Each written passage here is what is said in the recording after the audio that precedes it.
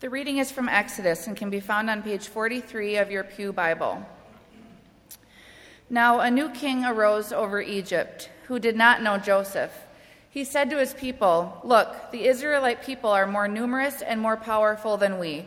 Come, let us deal shrewdly with them, or they will increase, and in the event of war join our enemies and fight against us and escape from the land."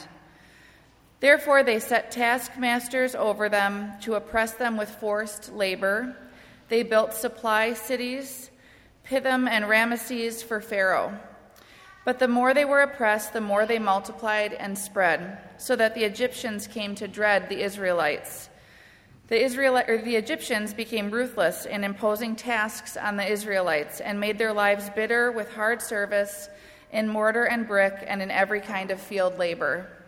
They were ruthless in all the tasks that they imposed on them. The king of Egypt said to the Hebrew midwives, one who was named Shiphrah and the other Puah, "When you act as midwives to the Hebrew women and see them on the birth stool, if it is a boy, kill him, but if it is a girl, she shall live." But the midwives, they feared God. They did not do as the king of Egypt commanded them, but they let the boys live. So the king of Egypt summoned the midwives and said to them, "Why have you done this and allowed the boys to live?" The midwives said to Pharaoh, "Because the Hebrew women are not like the Egyptian women. They are more vigorous and give birth before the midwife comes to them." So God dealt well with the midwives, and the people multiplied and became very strong. And because the midwives feared God, he gave them families. Then Pharaoh commanded all his people, "Every boy that is born to the Hebrews you shall throw into the Nile, but you shall let every girl live." Now a man from the house of Levi went and married a Levite woman, and the woman conceived and bore a son. And when she saw that he was a fine baby, she hid him for 3 months. And when she could hide him no longer, she got a papyrus basket for him and plastered it with bitumen and pitch. And she put the child in it and placed it among the reeds of the bank of the river. His sister stood at a distance to see what would happen to him. And the daughter of Pharaoh came down to bathe at the river, and while her attendants walked beside the river, she saw the basket among the reeds and sent her maid to bring it to her. And when she opened it, she saw the child, and he was crying, and she took pity on him. "This must be one of the Hebrews' children," she said. And then his sister said to Pharaoh's daughter, "Shall I go and get a nurse from the Hebrew women to nurse the child for you?" And Pharaoh's daughter said to her, "Yes." So the girl went and called the child's mother. And Pharaoh's daughter said to the mother, "Take this child and nurse it for me, and I will give you your wages." So the woman took the child and nursed it. And when the child grew up, she brought him to Pharaoh's daughter, and she took him as her son. She named him Moses, because she said, "I drew him out of the water." So the interlude, Moses grows up in Pharaoh's court, and eventually observing 2 Hebrews fighting. The next day he kills an Egyptian who's harassing a Hebrew, and then he has to go run for his life. He's banished. He goes to the land of Midian, where he enters into the household of Jethro, becomes his father-in-law, and that's where we pick up.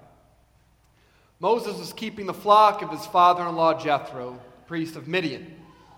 He left his flock beyond the wilderness and came to Horeb, the mountain of God. There the angel of the Lord appeared to him in the flame of fire out of a bush. He looked, and the bush was blazing, yet it was not consumed. Then Moses said, "I must turn aside and look at this great sight and see why the bush is not burned up." When the Lord saw that he had turned aside to see, God called out to him from the bush, "Moses, Moses." Moses said, "Here I am." And God said, "Come no closer. Move the sandals from your feet, for the place on which you are standing is holy ground." God said further, "I am your God, the God of your father, the God of Abraham, the God of Isaac, the God of Jacob." And Moses hid his face, for he was afraid to look at God. And the Lord said, "I have observed the misery of my people who are in Egypt. I have heard their cry on account of their taskmasters. Indeed, I know their sufferings.